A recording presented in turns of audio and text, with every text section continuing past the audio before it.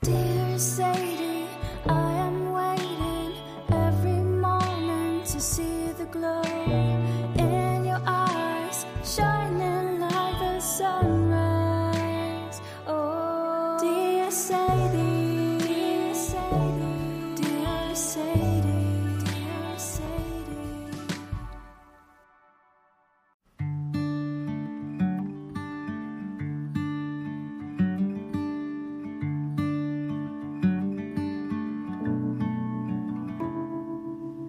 Hello and welcome to Dear Sadie. My name is Benny, and if your name is not Sadie or Amelia Prabhu, thank you for tuning in to see what this is all about. And if you are Amelia or Sadie, hi girls, welcome back. So if you skipped the first episode, this podcast is a love letter to my daughter Sadie through a series of conversations with friends and family on different topics that are important to me, and some I hope that she will find interesting and worth listening to. At the time of recording this, Sadie is just over 9 months old, and needless to say, I hope that this will be a gift she will appreciate in the coming years. Alright, in the last episode I spoke with my parents to give a glimpse of my background and inspiration. This episode, we're going to hear from the other set of grandparents. Renee and Ellen Boyle are two incredible people that I have the privilege of calling my family, and I would love for you all and my daughters to know more about. Here they are talking about how they met each other, raising their 4 kids, what they wish for Sadie, and much more. Stay tuned.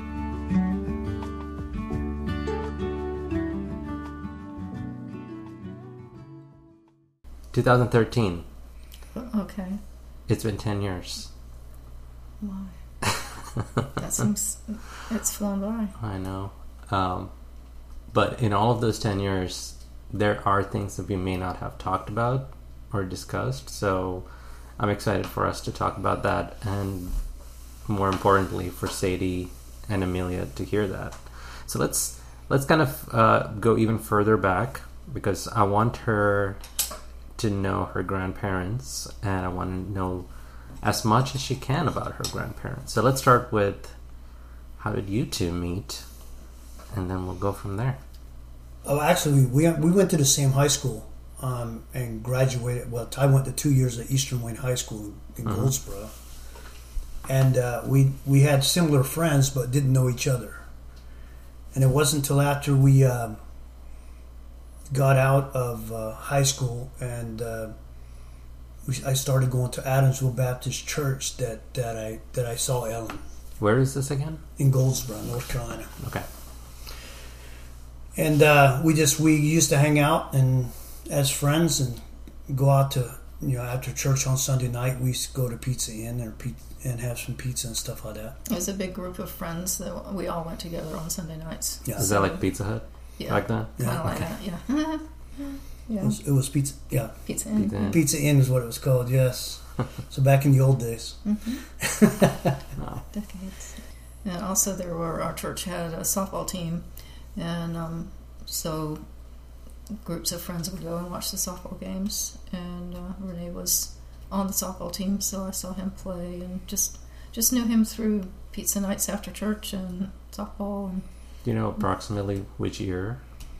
That would have been... What? Early 80s. Let me count back. 80s? Early 80s? 82.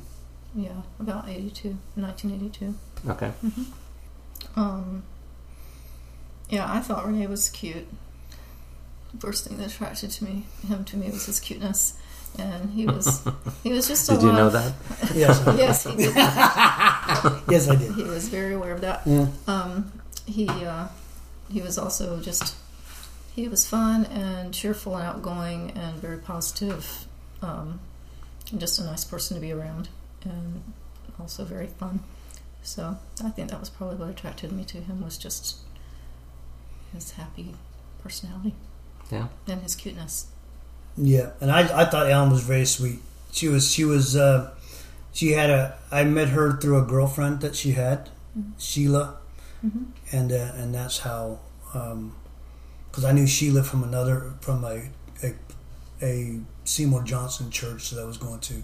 Okay. And then Ellen was Sheila's best girlfriend. Okay. And then how did you two decide to take things further, like getting married and all of that? Like, how did that come about? Well, we were friends for a long time, just friends with a group of friends. We weren't like interested in dating or anything, but then we just got to know each other better, and I think that just gradually evolved into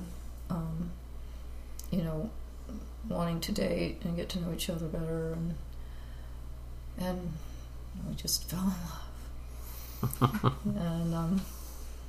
and it was a long dating time. It was 4 years before we got married because we were in school. We were in college, and so it took a while before we finished school, got jobs, and stable, and able to get married and all that. So, yeah, it didn't start out like love at first sight or anything. We were just good friends. Right. Not like how you see in the movies. Yeah. Now, I know you joined the Army. Was it 1988. 1988. Yeah. So this was, a few years before Sarah was born, right? Yeah, she was pregnant with Sarah. Okay. Mm-hmm. So can you... She was born in 89. So how was that? How hard was that? Like, well, for you, I think for both of you, really, that time, because like for me, I think about when Amelia was born, and like now Sadie. Like, sometimes in our own bubble, we can say, "Oh, this is hard raising kids while changing jobs or buying a house." Now, in your case, it was way different because you're in the Army, so you're leaving the country. And so you're raising these kids at this very young age, and you're away. How was that for the both of you? Like, how did you handle that? Well, at the very beginning, I went to basic training, and then I went to jump school, and then I got assigned to Fort Bragg, and that was. A lot of people said, "Hey, look, you're changing your career. You've been married for a short period of time. Now you're having a child. You're moving to another city, and a lot of the obstacles continued." But I just think it was just if we as a couple wouldn't have gone in the military, we would have been in trouble if we'd have stayed in Goldsboro. It wasn't a healthy place. It wasn't good for us. It also just didn't have really any opportunity for him in his field of work. So it was good for us to be able to get away, even though it was a lot. It was a lot of stress because just before he went in the Army, he was with a men's group, and they were talking about the major stresses of a man's life are a birth, a death, a move, and a job change, which he had all 4 of those because his mom died. He decided to join the Army. We had to move, and we were having a baby within just a short span of time. So it was a lot of heavy stress, but fortunately it was only an hour and a half away from our hometown, which was why he chose to become airborne in the Army so that he could be stationed at Fort Bragg, which is a big airborne base, so that we would be close to our dads, because our moms had both died, but we had our dads still both in the same town in Goldsboro, and so by only being an hour and a half away, the dads could be involved in our babies' lives. So yeah, but Sarah was BH's, Ellen's daddy's first grandbaby, and that's one of the biggest reasons I wanted to be at Fort Bragg and be a not that I wanted to be a paratrooper. It was just part of the deal to join the Army. Yeah. But BH would be able to see his grandbaby. Okay. And plus, with Katie gone, Ellen's only child, and he would have been not destitute, but he would have been alone. That would have been hard for him. Yeah. So let's talk about your kids. So we have Sarah firstborn, followed by Abigail, Joshua, Caleb. Now, having known them for the last, starting with Abigail, of course, but then eventually the other kids as well, what always strikes me about them is how each of them are so unique. They have their strengths and their weaknesses, but they complement each other when they're together. Yes, they do. Not that it's always easy, and I think that's the case for any families where there are multiple kids, who grow up together, who become adults, and they're different in many ways. Family dynamics can always be hard, but what I see in the four of them, at least at this point in time, is how even in their uniqueness, they have their strengths and weaknesses, which they perfectly complement each other and actually love each other and enjoy each other's company, which is not the case for all siblings in today's world. But growing up, I'm curious to know more about what did you notice in them, like in each one of them, that was, just the best thing about them, or any unique challenges to each of them. It was, like you said about them complementing each other. I never really put it in words that way, but it's true, because Sarah was she was pretty easy as a little baby and toddler, and then Abigail was a much stronger personality and a bit more difficult, but because of their personalities, they balanced each other out. Yeah. And then with the boys, Joshua was like just very easygoing, and just, it didn't take much for him to be, just entertained. He was very content. And Caleb came along. He was much more like active and needing to move and all this kind of stuff all the time. And as they were growing up, I forced Joshua to be, to like get out and move and stuff. But then having a little brother, who that was just all he lived for, they helped each other out, and so that was interesting. Just seeing them play together and get along and be friends. That was something we always stressed at home, was for them to enjoy each other's company and be friends.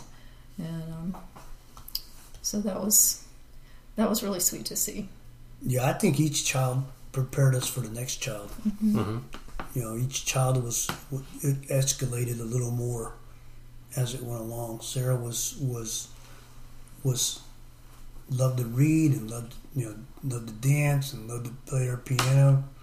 But when Abigail came along, we had Abigail, and she loved to read and she loved to dance and she loved to play the piano too. But I'm saying each one was at a higher level than the next one.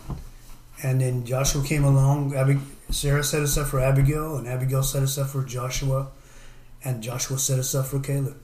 I just think it was all just not a smooth transition, because a lot of those times I wasn't there. I was across the pond doing something. Yeah. And I just think that's how Ellen carried the load and made that happen. So yeah. Well, I think too, because I didn't have any siblings, I had an unrealistic idea that I knew it kind of at the time. Siblings aren't supposed to get along; they're supposed to argue and fight and all this stuff. And I was like, no, that's not the way it's going to be at our house. You guys have to be friends. You have to go along, and can't force somebody. But we tried to have an atmosphere where that was something that could be achieved, and we wanted them to get along and have lifelong friendships with each other. It's possible. Yeah, it was nice. It's actually a treat to see it. Mm-hmm. That when they bury us or we get cremated or whatever happens to us, they still will have each other. Oh, I used to tell them that all the time. It's so morbid, but I would say, you guys aren't going to have your dad and I forever, but you will have each other long after we're gone, and we want you to stay connected in each other's lives and be there for each other and be friends and be close. Yeah. I mean, that's something that I want for, not just for Amelia and Sadie, any future kids that we may have. Yes. Because that's something that me and Abigail have talked about like having at least 4, and so far we're on track. So yeah, that's something that I really want for them. And even at this age, as we are recording this, Amelia just completed her 3rd birthday, and Sadie turned or will be 9 months old soon. Well, actually, is that going to be tomorrow? It's going to be tomorrow. Is it? Yes. So time's flying by. But they already enjoy each other's company, at their age. That very innocent, very naive, almost love without any reservations, just loving each other for who they are, and just observing them. That's what I really want, and I hope that develops as they grow older. And again, like I said, it's not always going to be smooth. Right. They're kids, they're individuals. They're going to have disagreements, fights, whatever. But ultimately, at the end of the day, as long as they remember, they're sisters, and have each other's back, and any potential future siblings. Yes. That's all I can hope for. There'll be a pack of Prabhus. A pack of brothers. It's That's true. When you say it like that, that does sound. But I'm saying they'll love each other, adore each other. Yeah. Now, Abigail, obviously, I don't have to say it, but I'll still say it. I mean, I've been in love with Abigail for a really long time for who she is and all the amazing things she does. But obviously, I didn't know her when she was a baby or when she was a young kid. What are some of the things that stood out for you observing her? Just things that you saw in her that you knew just made her special. Well, each one of them has had a gifting in certain things. And Sarah would dance, and Abigail participated in dance. But Abigail could play a piano. She loved to play the piano. And she loved, well, another thing, Sarah was like to prepare meat. And Abigail likes to prepare pastries, which is, what I'm saying? What I'm saying is that, yeah. And I'm saying is that what happened is that she was, when she lined up things, put her mind together on that item, she was going to be a success. Yeah. So that's, all of the children have that capability. But Abigail is staunch about, this is how we get to where we want to be, and this is the sequence, and this is how we're going to get there in time. So I don't know where she got that from, but I might have an idea. Well, she was a very strong personality, even as a baby and a toddler. She required the most discipline of any of the other children. She was just very, very strong-willed, which is a great thing. If you can just work with the child and give them their boundaries and establish the boundaries for them, follow through with correction. And so she had a lot of correction, but that strength has been such a boon to her, all of her life. She knows her mind, and she's passionate about things that she's passionate about, and she's a warrior, spiritually and just in life, every day. Speaking about that, I remember coming home from work and Ellen saying, I don't know how many times I had to spank this young girl today. You know what I'm saying? But that's the whole deal, is that we agreed on how we needed to discipline and do things a certain way if someone disobeyed, but she learned. Maybe it took her a few seconds longer, but I'm saying but everything she learned was, she kept it. She usually didn't recreate a problem. She just have a new one. Yeah. So what I'm saying is that she just learned how she was supposed to do and continue on. So I think too, one of the things that was a benefit for all of the children, but for Abigail, the homeschooling situation, we homeschooled all of them all their lives or all their school years, and because she had certain really strong interests of hers, and because of homeschooling, we were able to let her really throw herself at whatever it was, like dance, piano. She spent a lot of time with piano and was really, really good at that. And culinary arts was something she was interested in at an early age, and even like at age, she 13, I think, or 14, she wanted to take cake decorating courses, and there was a lady, like an adult cake decorating class at Michael's, and we talked to them, and they were like, yeah, she can come. And she was, all the ladies there were like, oh, we love her, and they gave her like their cake decorating supplies and let her borrow her, some of their stuff. And Renee's mom was really good at that. She made wedding cakes and things like that, and so his dad gave Abigail his mom's little like suitcase thing that had all of her cake decorating supplies in it and everything. So that was really sweet. She got to use her grandma's stuff. But that's just one thing she was really passionate about and wanted to be excellent at, and so she wanted to pursue how to do it, get extra instruction, and then that she also had a passion for ministry. Orphanages. I believe you met her in India when she went on a mission trip. She went to Bhutan at age 13, which was really young. That was another thing that was very unusual. She went on a missions trip with adults and became really good friends with some of these adults at that very young age. But she wanted to be able to help, to be able to minister, and also with rescued trafficked girls. Yes.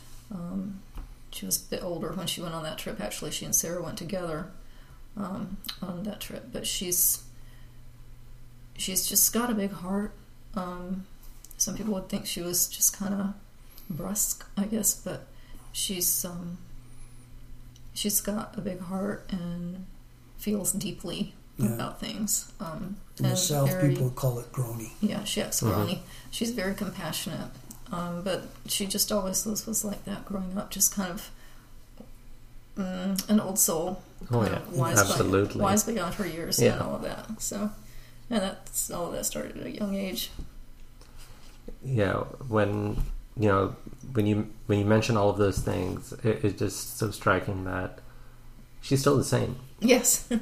She's just older. Yeah. Mm-hmm. But a lot of what you said, she's been consistent throughout her life. Mm-hmm.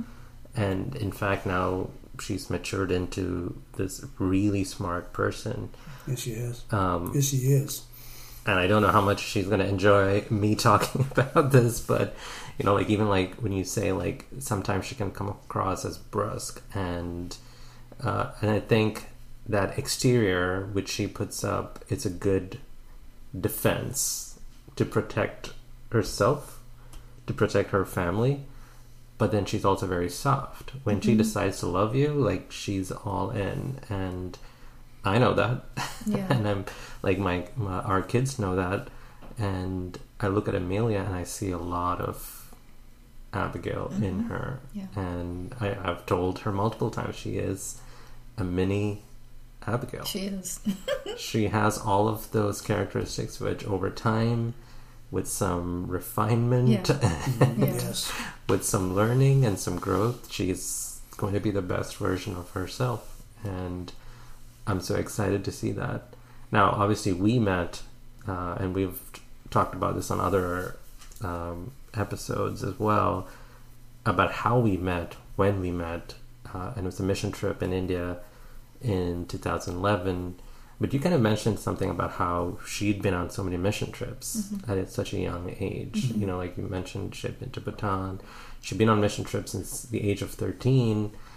As parents, how hard or how easy or how hard was it, when your daughter, so young, is expressing her desire or willingness to travel to all these countries? These are not she's not going on like some vacations, or, like most teenagers would want to go to Europe, but she's like, I want to go on a mission trip. Like, as a parent, was it easy to encourage that, or was there a part of you which was like, maybe just wait a few years till you're older? Was there any of that? To me, it was. I required to do a area study before they went. Yeah. The area study lets them know what the government is, how everything works there, where the U.S. embassies are located at, and so forth and so on. It was more to help them understand this is where I am in the world, not just I'm in this blob, that they understand everything around them. So if they had to get away, they know how to get away. Yeah. So that gave me peace, a little bit of peace. But each one of the children have that door of no fear. I just need to go and do and see what's out there, and I'll deal with the consequences, not in a wrong way, but I will chase after that situation just so I can know what's out on the other side of that thing. And that's why I guess they lose their fear in certain places. Yeah. And there's nothing wrong with having fear, but it's what you do with it. Yeah. What you do while you're afraid, it makes you different. Also, in our church, the culture was missions. Yeah. Prayer and missions were like the main focus of our church. And so there were opportunities that so many children growing up never had to be able to afford, because the church would help, cover the costs, but to be able to afford to go on these trips. And also we knew the people that our children were going with on these trips, like with Abigail, the little tiny young thing going with these wonderful adults. It's kind of a small trip. Some powerful adults. To Bhutan, where they couldn't speak the gospel. They were just they were there to meet with underground church people and to pray, go to certain sites and pray. And I think of course that helps you be at peace and not be uneasy. Really, I don't know. I used to think there was something weird about me because these other moms would be weeping about their daughters leaving to go to wherever. Sarah went to Romania, one of the places that she went, and I was like, I just tried to muster up that, and I was like, I'm so excited for them. Go, girl, have a great time. Do what God has for you to do there. I was so excited for them to have that opportunity and go and minister to whoever they were going to be seeing there, and just broaden and expand their lives that way. And so I never really worried. And we were able to, communicate with them. We'd get emails and calls and stuff while they would be going places, but I trusted the people they were with because we knew them really well, and it was professionally done as far as the people who were leading the trips, and it was very well planned out and organized, and so that was, that helps you to, as a parent, to be confident about them going far away like that. Yeah, I think even the people that were going on these trips with the children, God orchestrated all that. Yeah. So that they could be the ones to go on this trip. You know what I'm saying? So. Yeah, Abigail has lifelong friends with some of these people that are our age. Yeah. But I'm saying she's got good friendships with them. When they went with a group of people that were just incredible. Yeah. And people that we knew and trusted quite a bit. So it was an adventure for them to go see something incredible. Yeah. That they what they saw then they'll never see again in their life. Which is really, well, it opens your eyes to, especially at a young age like that, when you're really taking everything in and more impressionable. Your worldview is so much different. Absolutely. And you see the way people live in other places, and you realize how very fortunate and blessed you are. Yeah. And you don't take things for granted. So, and that's something that we would see when they'd come back from trips. But, I think it really, because of Abigail's love for children and babies, and that was something too. When she was really young, there would be pregnant ladies who would ask me to ask Sarah and Abigail to pray for them because they felt that they had just a real heart to minister in that way. And so Abigail really, I think it was kind of hard on her heart a little bit when you go to places like that and you see little children that, are in such a harder situation. But it gave her an opportunity to minister and to really just have things prioritized in her mind about her life and about just life in general in the world. So I'm glad that they got to have the adventure and see places, most people their age wouldn't get to see or experience, but also just to be able to enlarge their worldview and help them have more understanding about what life is like in other places. You talked about how at a young age, those young minds, rather than people telling them about how life is in other countries or how God works in other countries, they get to see it themselves. Right. Firsthand. They get to witness it firsthand and even be instruments. Yes. For God. Exactly. And in the process, it'd be life-changing for them. Which brings me to me.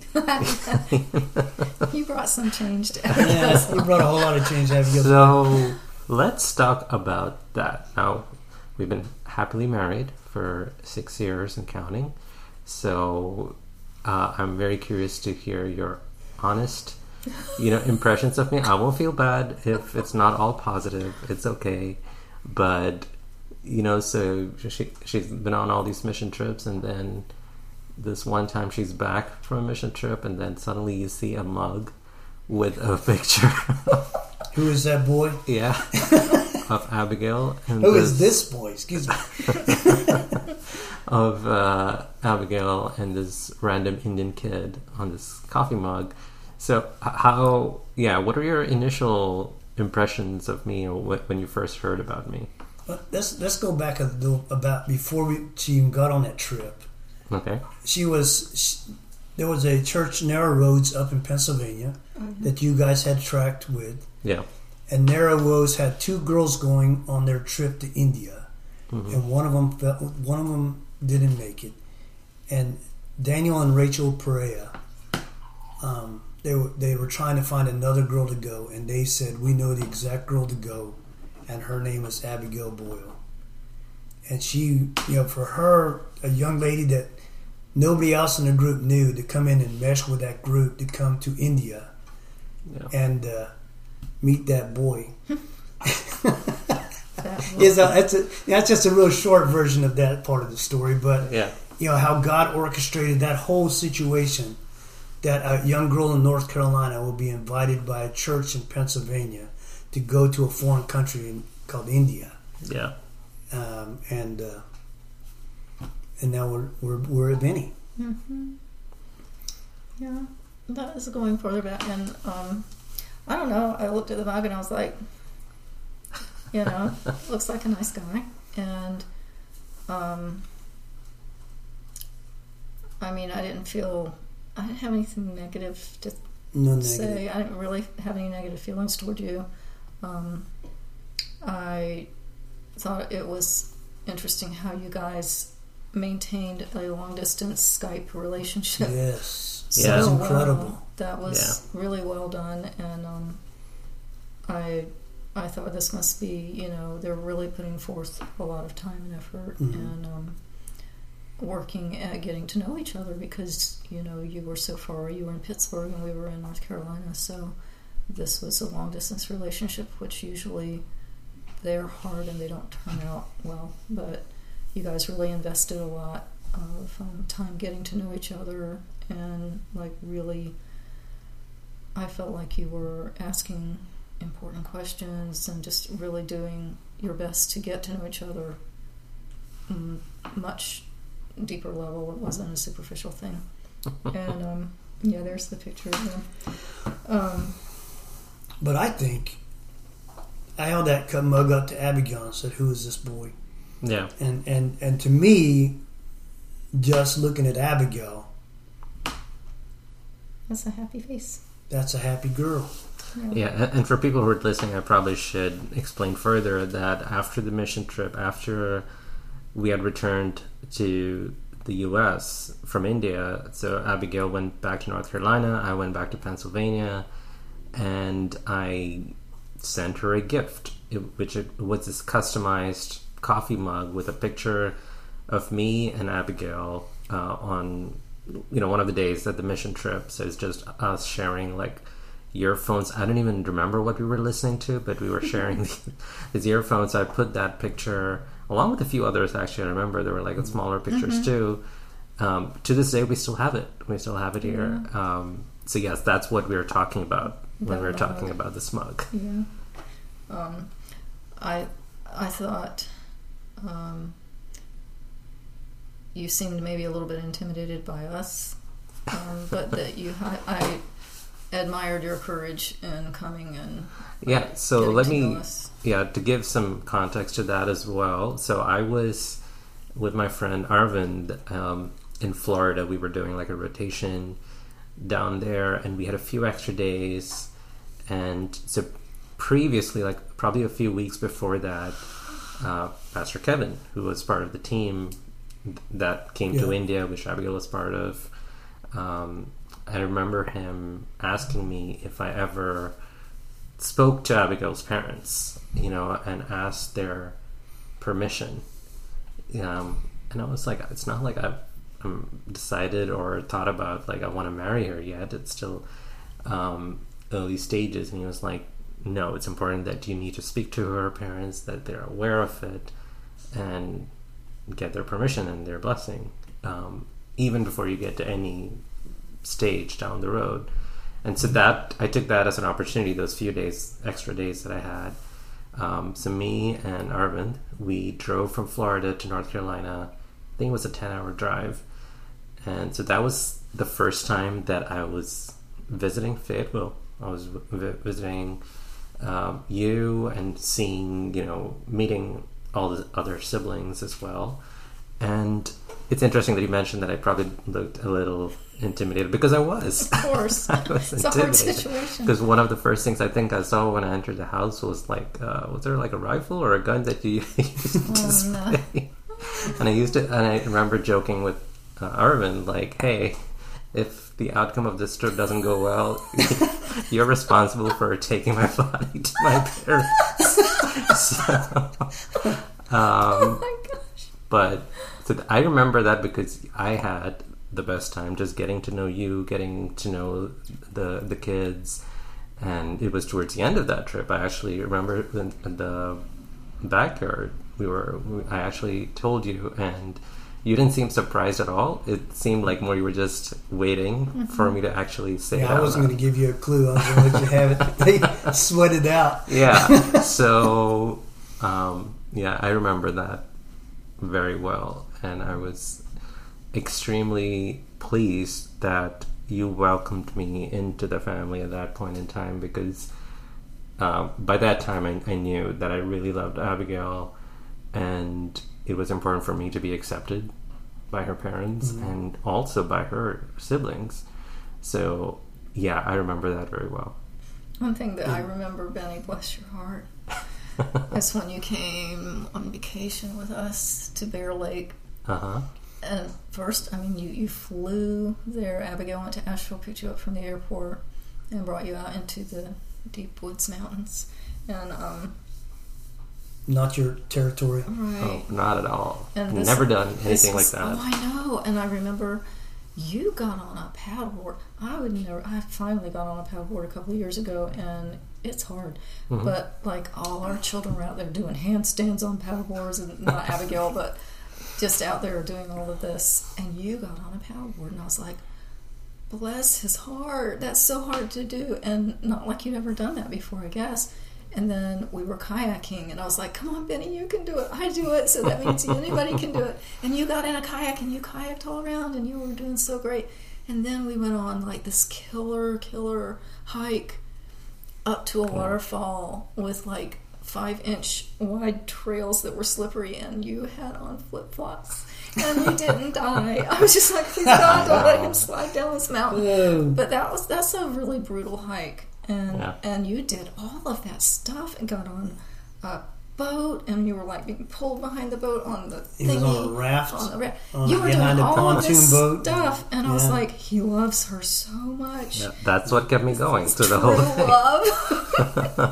But at the end of that trail, it was worth the waterfall. Yeah. I remember that. So, like even the paddleboard, I actually remember Joshua trying to teach me to balance myself, and all I did was keep falling. And someone took a picture of me mid-fall. I was actually showing. I still have that picture, and I was showing that to Amelia the other day, and she was like, "Appa, why are you dancing?" And I'm like, I guess it looks like I'm dancing, but no, that was failing miserably at balancing on this. No, what I'm saying, but everybody looked at it as, hey, he's stepping up into everything he wants to try, and not afraid to try, and willing to step up into stuff he's uncomfortable with, and whatever thing like that, and you succeeded.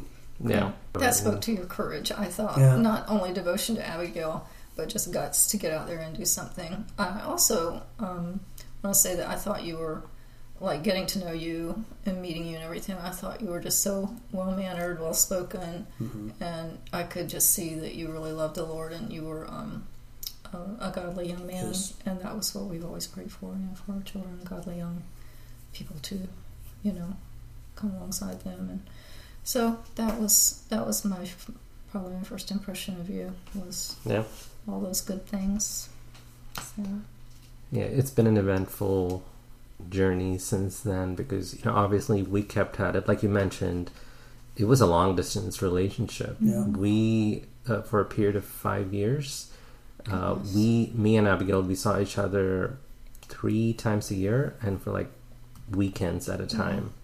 So when we eventually got married in 2017, the first week or the first couple of weeks that we were married was the longest we'd been together since we first met in India in 2011. So the first year of our marriage was just really reacquainting ourselves with each other, because we felt like roommates for the longest time in the first year of our marriage. It didn't feel like we were husband and wife. It took a while, but I think that whole time that we had that long distance relationship, where we had to work on our relationship through Skype calls, phone calls, texts, that helped us. And I always tell people, that really planted the roots for our relationship now, and that's sustaining us in our marriage as well, because we're constantly learning from each other. We're learning about each other, and I think, and I hope others can see it too, that we complement each other now. Yes, you do. Just as the siblings complement each other. Like now, we've reached a place where me and Abigail, our strengths and our weaknesses, complement each other very well. So, I definitely see that. Well, I don't want to end this without asking you if you want to share anything with Sadie, and even Amelia. I'm sure she will listen to this as well. It can be anything. It can be something like a story. It can be a piece of advice. Whatever you want to share with the kids when they grow up and listen to this. Okay. Yeah, we do have a bit. Jeremiah 29:11, which I didn't write it down, but I believe it's, I know the plans I have for you, says the Lord. Yes. Plans to prosper you and not harm you, plans to give you a future and a hope. That probably is paraphrased, but that's the verse that Sadie is dedicated under as well. Okay. Yeah. Wow. No, I'm sorry, Amelia is dedicated. Yeah. Okay. But let me just read what I wrote. Yeah. And this is kind of for both of the girls. I gotta say though, Sadie is just the sweetest personality.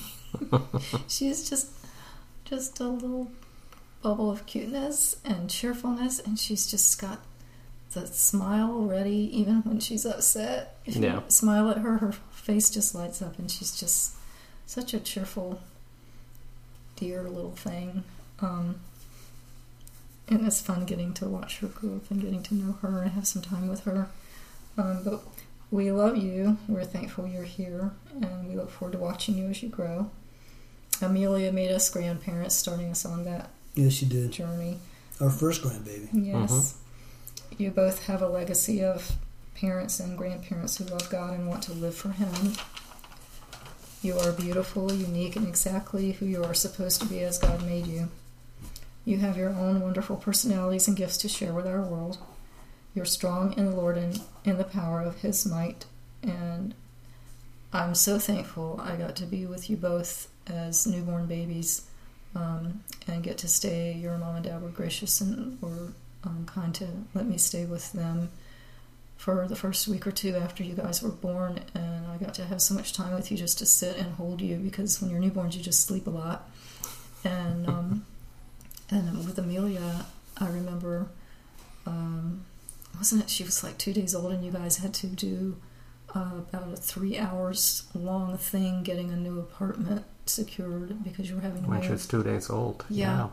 And during that time, and with Sadie too, just holding her while she's sleeping and just being able to pray over them, praying for their future, their lives and their salvation and walk with God and all of that as they grow. I really was thankful to get to have that time for them. And my little thing that I say, have told them both all their little lives, is you're strong and brave and strong. And they are. And I would say, follow God, listen to His voice and your parents' wisdom, and pursue your passions wholeheartedly. We love you with all our hearts, and you bring immeasurable joy to us. And I could probably go on and on because I love them so much. But yeah, they just enlighten the room when they get in. Yeah, each one of them, and Amelia is just like Ellen was saying, is our first grandbaby, and Sadie is our third. So I just think they are just sweet beyond words. I get along well with old people, dogs, and children. So it's my peers I have a problem with. So, but I'm saying is that they just bring out stuff in me that I don't allow to be seen very often, and I'm thankful for it. Beautifully said. And I don't think there's anything else I would want to add or comment on it, because I want them to hear it, receive it, process it all for themselves. So thank you. Just thank you. Thank you for being great parents. Thank you for being great grandparents. And I really look forward to seeing them grow and just getting all of the wisdom and, training and guidance from all of us. And like you said, as we walk under the Lord, I think He gives us the wisdom to bring them up and to train them up. So yeah, I'll just end with that. So thank you for doing this, and thank you. It's an leaving honor. something. It is an honor. We're thankful. We love you, babies. We love you We too. love you guys too. God bless you.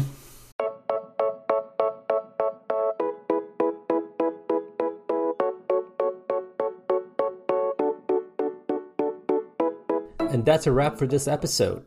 To Sadie and Amelia, you're blessed to have the grandparents you do. Next time, I'm going to be speaking with a friend who knows a thing or two about having a multiracial identity. Till then, thanks for listening. And dear Sadie, Appa loves you.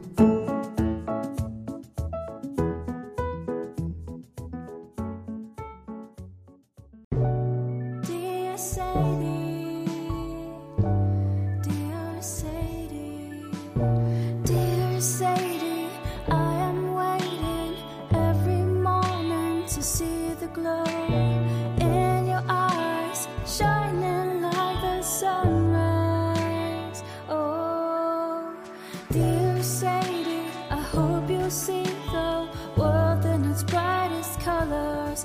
Dear Sadie, dear Sadie, dear Sadie, dear Sadie.